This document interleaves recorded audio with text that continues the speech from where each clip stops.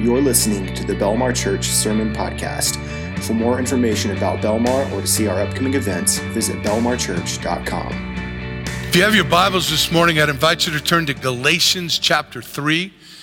And I was thinking about this message this week, and the Bible says we should confess our faults one to another, so I'm going to confess to you that as I kind of had an initial outline, I thought, we've been talking about grace and law and grace and law and law and grace a lot. And have we worn this subject out a little bit? I'm just, in my heart, I'm telling you, I know you're like, you're the pastor, you shouldn't think that. But I thought that a little bit. So I was praying about it. And as I prayed, God began to sometimes the Holy Spirit in my mind is a little sarcastic to me, probably because that's the way I am. Like, hey, pastor, maybe you ought to just read your Bible a little more and see what I have for you. And I'm not going to be sarcastic to you this morning because I know that's my bad attitude. But I want us, as we think about this subject, and I mentioned this last week, Galatians chapter 3, Galatians chapter 4, Paul writes in very strong language to these churches about a subject that in one way we don't really deal with a whole lot.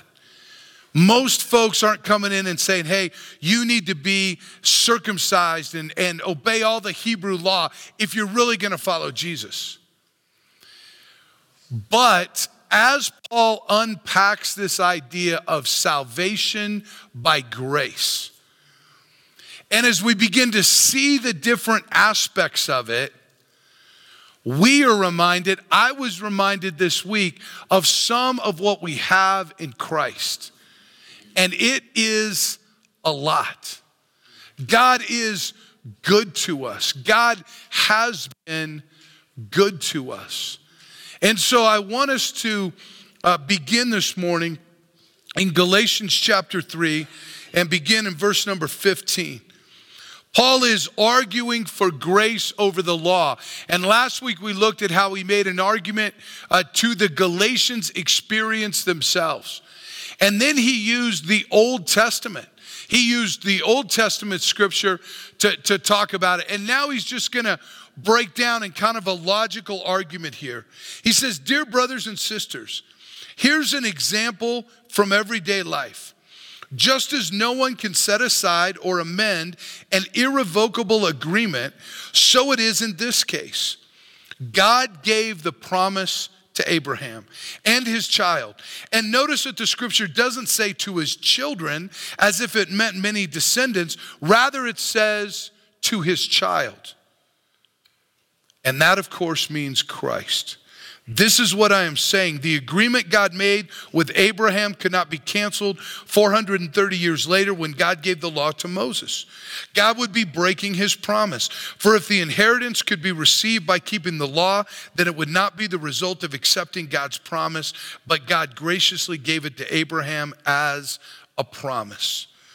He says here that there is an irrevocable agreement. But it's probably not an irrevocable agreement in the way that we might think. Not like a contract where you might enter into somebody with an agreement with somebody where maybe you negotiate. I've done several different kind of business deals. One of the most common is to buy or sell a vehicle. You ever done that? Maybe you've done it with a dealer or privately, but you negotiate and you say, here's the car, here's what it is. I think it's worth this. And if you're selling it, you tend to think it's worth more than if you're buying it, right? But you come to an agreement, you settle on a price, and maybe you shake hands, maybe you fill out a piece of paper, but you make an agreement. You say, I will give you this much money and you will give me the car, or you will give me this much money and I will give you the car. But that's not what happened between God and Abraham. What happened between God and Abraham is that God came to Abraham and he made a promise. Abraham offered nothing. And God offered everything. But it is irrevocable because God is, as we sang today, a holy God. He is a God who does not lie. He always speaks the truth. And so when he makes a promise, that promise will always be fulfilled. There is nothing worse than making a promise and not being able to fulfill it. You ever done that to your children? Whew, they will not let you forget. Amen?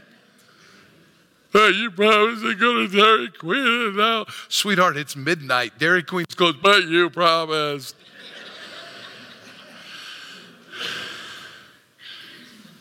None of my kids ever did that. I just made that illustration up randomly.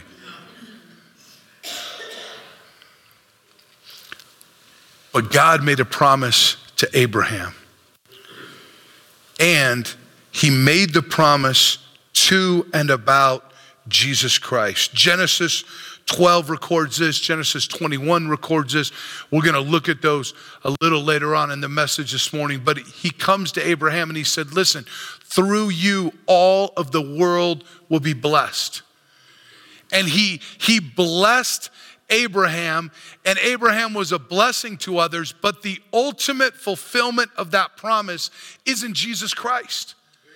Because it's in Christ that salvation, forgiveness, a relationship with God is given to everyone through Jesus Christ.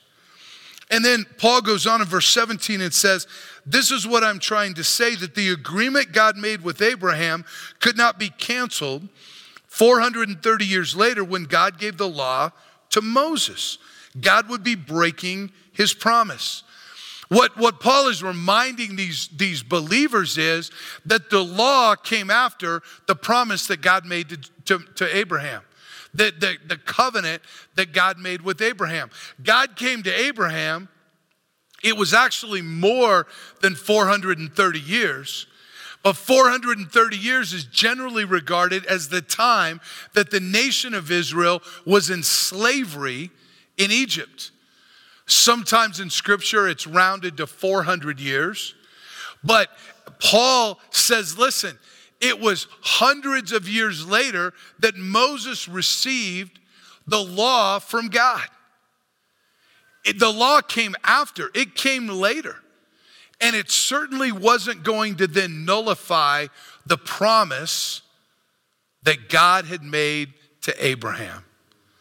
I mean, that is the lesson that our children teach us all the time if you're a parent, right? Because you can make a promise to your kid, something can come up, but they still expect you to make that to fulfill that promise. Now, because we are not holy and can't always do what we say, sometimes we can't fulfill that promise. But that's not the case with God. He wasn't surprised when hundreds of years later he gave the Hebrew law to Moses, right? That was part of his plan. And he's still going to fulfill his promise. And God gave the promise first.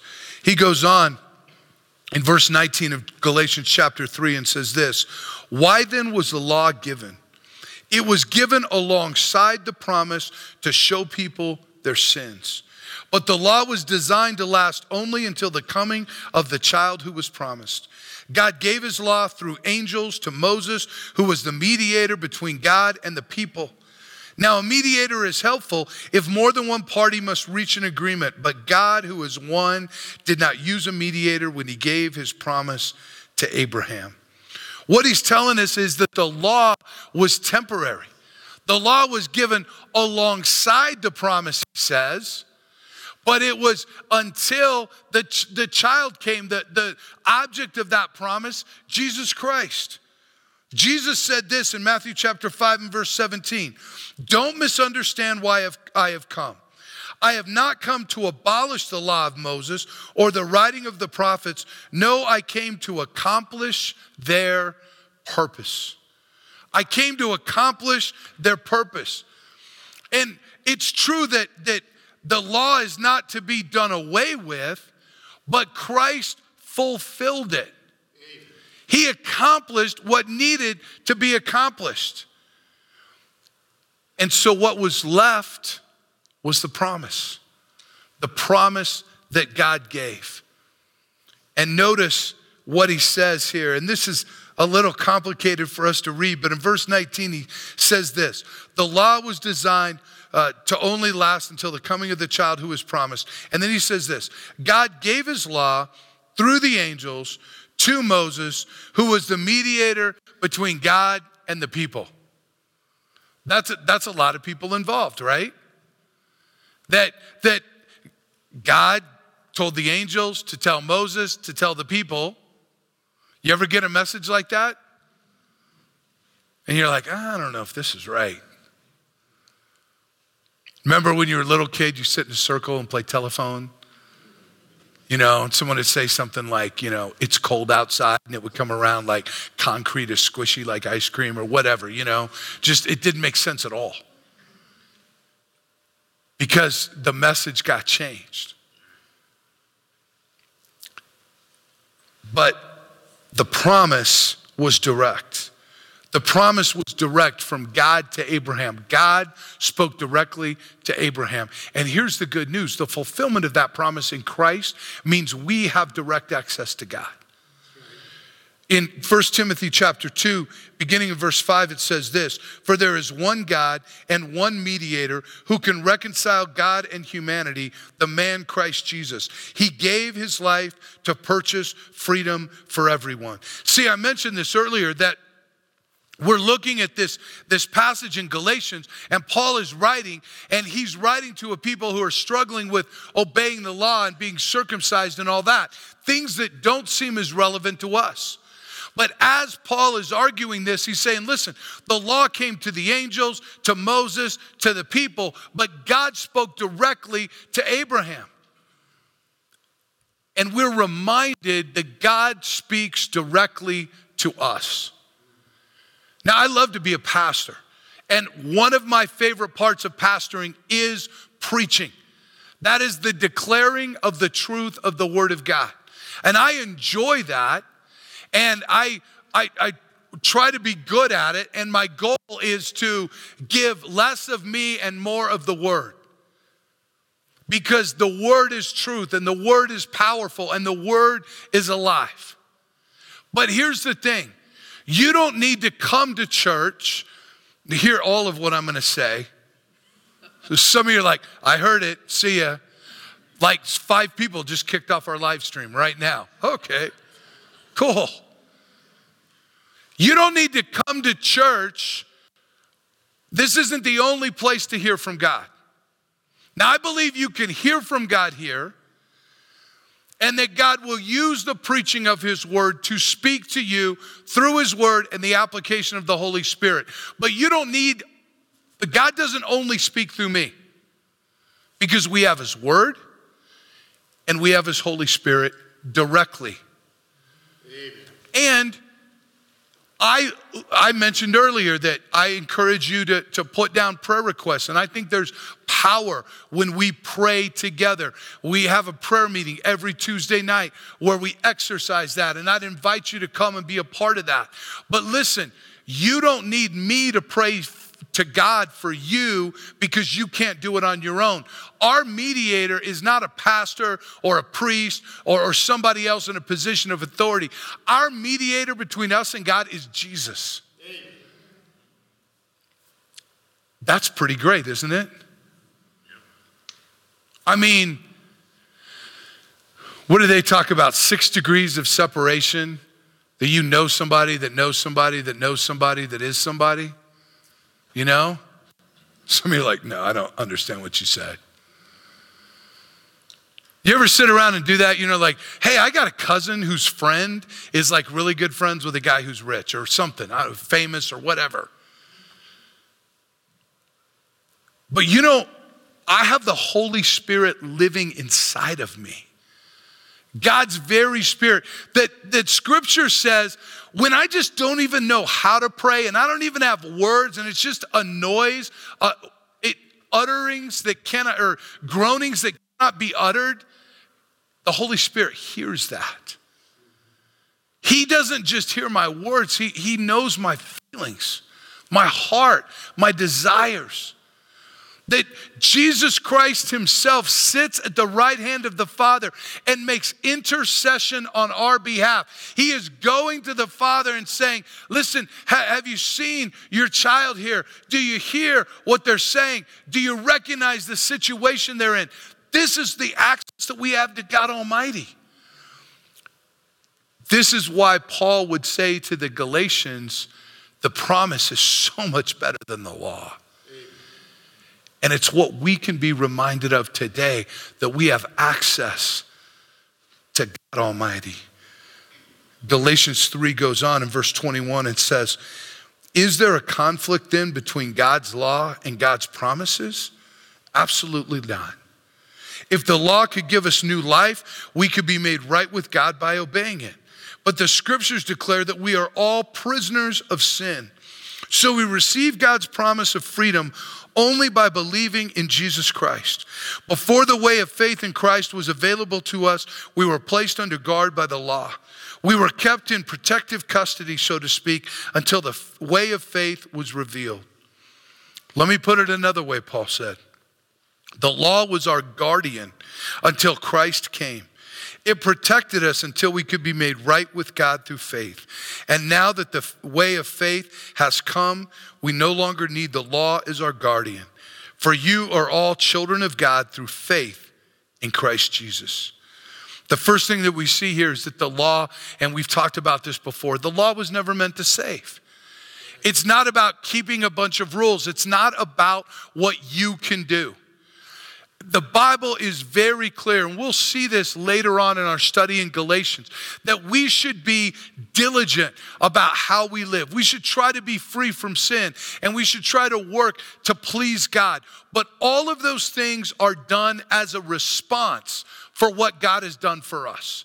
They're done as a response for the love that God has for us. They're done as a response for the favor that God has for us. It's not about us earning God's love or us earning God's favor. You know, if I can just do this, then maybe God will bless me. If I can just do this, then God will forget about all the other stuff I've done and he'll like me. Listen, God already likes you. God already loves you. That's the good news of Jesus Christ. That's the good news of the gospel, is that God loves you so much, he sent his son to die for you, to pay the price for your wrongdoing so that you could be in relationship with him. That's why we want to do good in our life. That's why we want to follow his commands. That's why we want to try to be free from sin as a response to what he's done for us. The law can't save us. You can't be good enough to deserve God's blessings. None of us can. But God gives them to us anyway because he loves us. So the law can't save us. Romans chapter 10 verses 3 and 4 says, for they don't understand God's way of making people right with himself. Refusing to accept God's way, they cling to their own way of getting right with God by trying to keep the law. For Christ has already accomplished the purpose for which the law was given. As a result, all who believe in him are made right with God. You know, I think most people think that if I can be good enough, if my good will outweigh my bad, if I'm better than somebody else or whatever, then God will accept me. But here's the problem with that. The problem with that is we really become the judge of what's good and whether or not we're good enough. And we justify ourselves, don't we? We think, I recognize that sometimes I lose my temper, or sometimes I don't tell the truth, or sometimes I have a bad thought, or whatever it is that you sometimes do. But for the most part, I'm pretty good. I hardly ever kick my dog, and I'm a pretty good friend and neighbor, and whatever it is. But God is a holy God.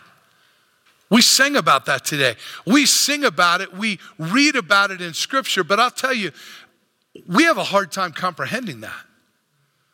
To be without sin, because my sin is with me all of the time. And yet God is a holy God, and that is his standard. When we understand that, we begin to understand that we can never be good enough. That's why the vision that we read about in Revelation chapter 4 is so powerful, because John gets this vision of God, and it's holy, holy, holy is the Lord God Almighty. It's the same vision that the prophet Isaiah gets in the Old Testament, where he sees the Lord high and lifted up, and the angels surround him, and they say, holy, holy, holy is the Lord God Almighty. We serve a perfect, righteous, holy God, and we're not even close. Isaiah's response, this great prophet who spoke to the people about God, who spoke for God, his response was, woe is me. He said, I'm undone. We can't be good enough, but that's okay. God knows that, and he loved us anyway, and he provided a way for us through Jesus Christ. The law reveals our sin. Verse 22 of Galatians 3 says, but the scripture declares that we are all prisoners of sin. So we receive God's promise of freedom only by believing in Jesus Christ. We receive God's promise of freedom. He goes on and he says, before the way of faith in Christ was available to us, we were placed under guard by the law. We were put in protective custody.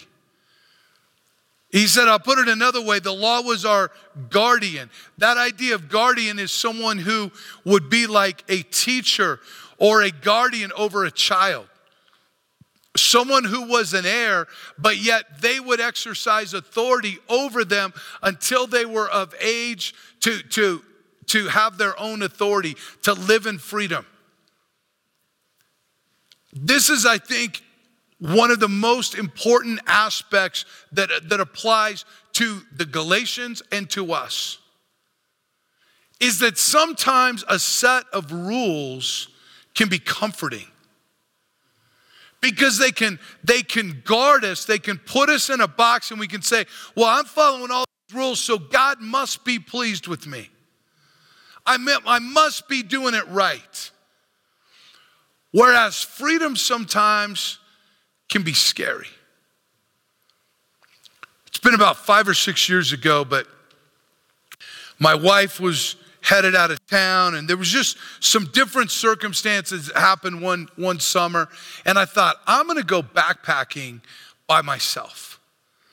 Like, I've been backpacking before, and I've got the equipment, and I had there was a place I wanted to go, and so I thought, I'm gonna do this by myself. And so I drove up into the mountains, and I got my backpack on, and I went hiking, and I walked to this lake, and I set up the camp, and that's an eerie feeling. You know, when you're just up in the mountains, in the woods, by yourself. Now, there had been some other people that I met along the way, but I was kind of off isolated. And then if you're not careful, as it begins to get dark, your mind can play tricks on you, right? You're like, well, if I died right now, who'd ever find, they'd be years. They'd just find a skeleton, ever how I died. And you hear things. Isn't it amazing the difference between being by yourself and having a group of people around you? Because maybe when you were little, but as an adult, I don't typically think that when I'm camping with 3 or 4 guys. But freedom, that's what I wanted, right? I wanted freedom. I was just like, I'm going to be up in the mountains by myself. It's going to be so great. And I just, but then you get there and it's a little scary. It's the same way when we recognize the freedom that we have in Christ. I talked about that we have direct access to God. That's great, right? We're all like, oh, that's great. It's great until we feel like we're displeasing to God and God has direct access to us. And then we're like, well, maybe it would be nice if there were like an angel and a prophet and you know what I'm saying? We could have a few levels there. Because freedom can be scary. But God has called us to freedom. And what the Judaizers, these false teachers, were doing is they were coming in and they were preying on the fears of the Galatians, and they were saying, well, if you'll just do these rules, if you'll just follow this list, everything will be okay. And there were people who were following that. But Paul said we're called to live in freedom. Galatians 5:13, which is our theme for this study. You've been called to live in freedom, my brothers and sisters. But don't use your freedom to satisfy your sinful nature. Instead, use your freedom to serve one another in love. For the whole law can be summed up in this one command: love your neighbor as yourself. Now that's part of what Jesus said regarding the great commandment and the second like unto it. Remember? In the Gospels where the Pharisees were trying to trick Jesus, and so they came and they said, what's the greatest commandment? And they thought, whatever he says, we can think of another one that's like almost as good, and we can kind of catch him. And he said, well, all of the greatest commandment is you need to love the Lord your God with everything you have. All of your heart, your mind, your soul, your strength, everything. And the second commandment is like the first: love your neighbor as yourself. And here, Paul says, listen, you can hang everything on this idea. Love your neighbor as yourself. That's freedom, isn't it? Because directed by the Holy Spirit, given the principles in God's word, you are free to live your life in a way that is pleasing to God as he directs you. But that can be scary. Because sometimes then we have to find our way. For years, I was a youth pastor, and one of the most difficult times, I think, for people is when they graduate from high school, depending on the person. See, think about your life until you graduate high school. Pretty limited choices. Your parents dictate a lot of stuff for you, don't they? I mean, my parents never came to me and said, hey, you know, you're 5. And a lot of kids choose to go to kindergarten when they're 5. That'll really start you on a path of education, but maybe that's not for you. Do you think you want to go or not? I don't recall ever having that conversation with my parents. Matter of fact, I can recall several times in my school-age career where I was like, I don't want to go. And it didn't seem like there was a lot of negotiation there. They were like, get out of bed, you're going to school. I mean, my parents, this was the rigid, just oppression that I grew up under. My parents told me when to wake up, when to go to bed, what school to go to, how to brush my teeth. I mean, there was all, you seem like you're not that compassionate towards my situation. And then here's what happens. You get to the end of high school, and what are you going to do with the rest of your life? I don't know. Like, you can go anywhere, you can do anything, and it can be hard. That freedom can be scary. Now, not for some folks. Some people, they have a dream and a vision. They're like, I'm going to go to this college, or I'm going to study this thing. And they've got a plan, and they just work that plan. And I hate people like that. Amen? No, I'm just kidding. I'm just kidding. My wife knew she wanted to be a teacher from, like, I don't know, probably the time she was born. She told me that as a little girl, she'd play school. I'm like, really? Like, you went to school and then you pretended like you were at school? Why? Man, I went to school, I went to gym, and I pretended like I wasn't at school.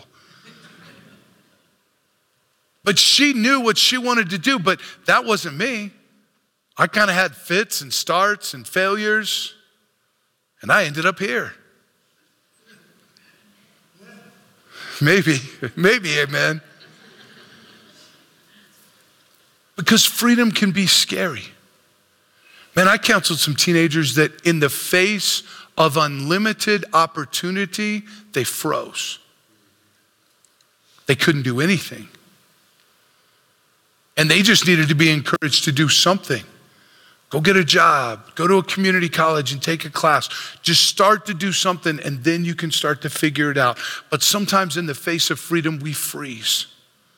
So afraid that we'll make the wrong choice.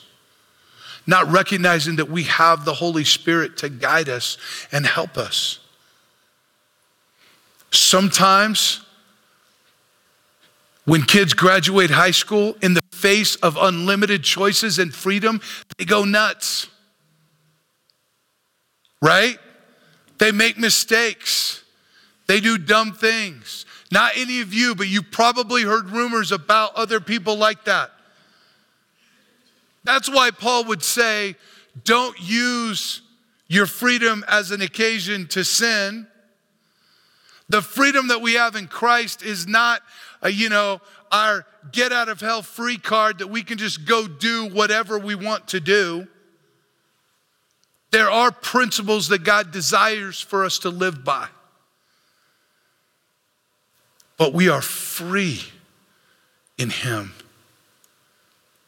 And that freedom can be scary, but it is the promise that God has for us, this promise of faith. And Paul closes Galatians 3, beginning in verse 27 this way.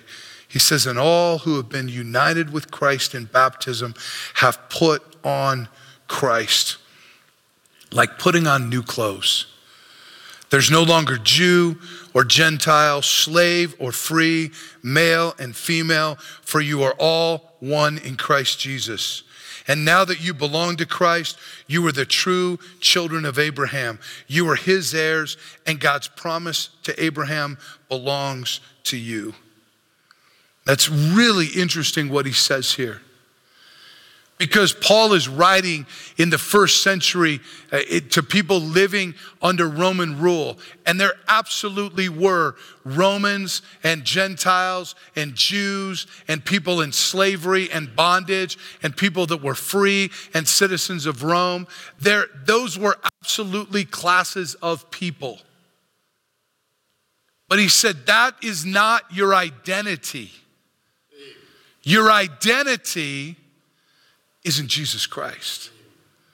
That is not how we ought to look at ourselves or how we ought to look at others.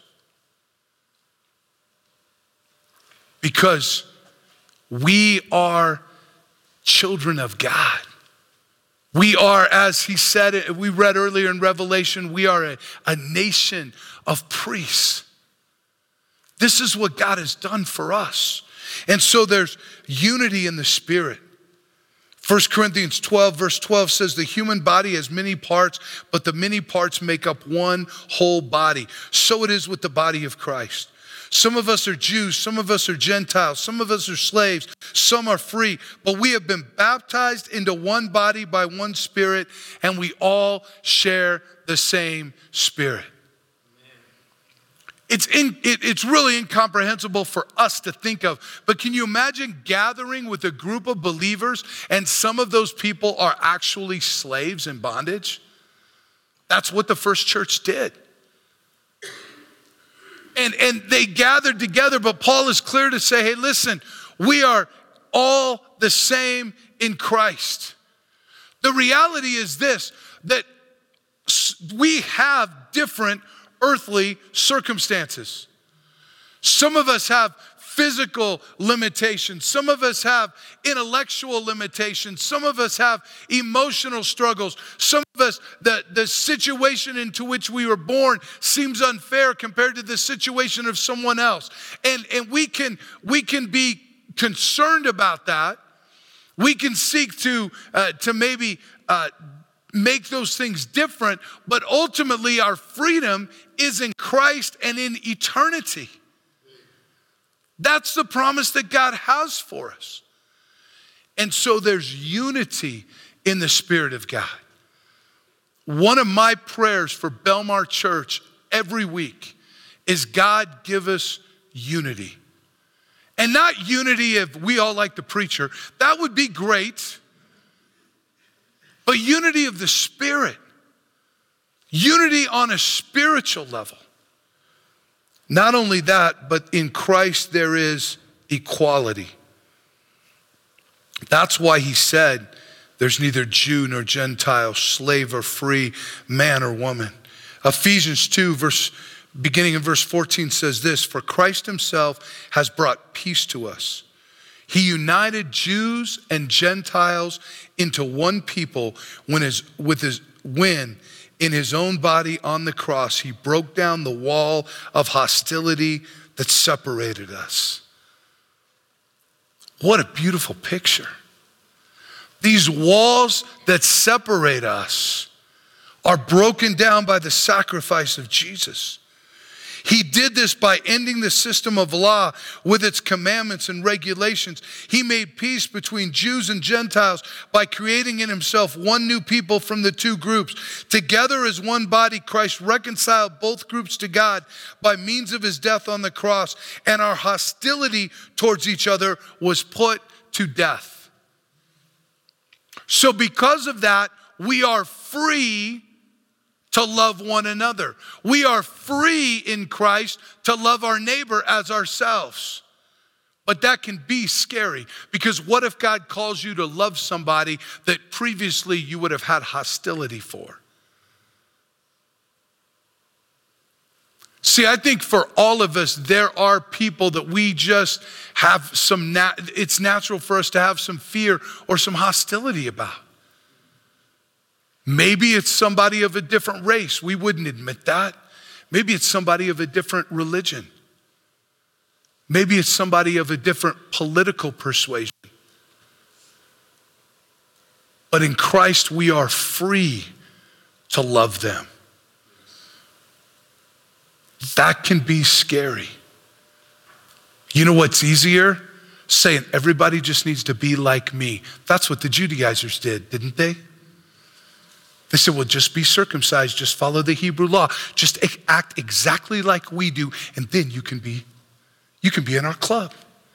You can be with us. And Paul said, no, you're free. Christ has broken down these things, and there's equality in Jesus. I want to close this morning by reading to you out of Genesis chapter 12. Genesis chapter 12,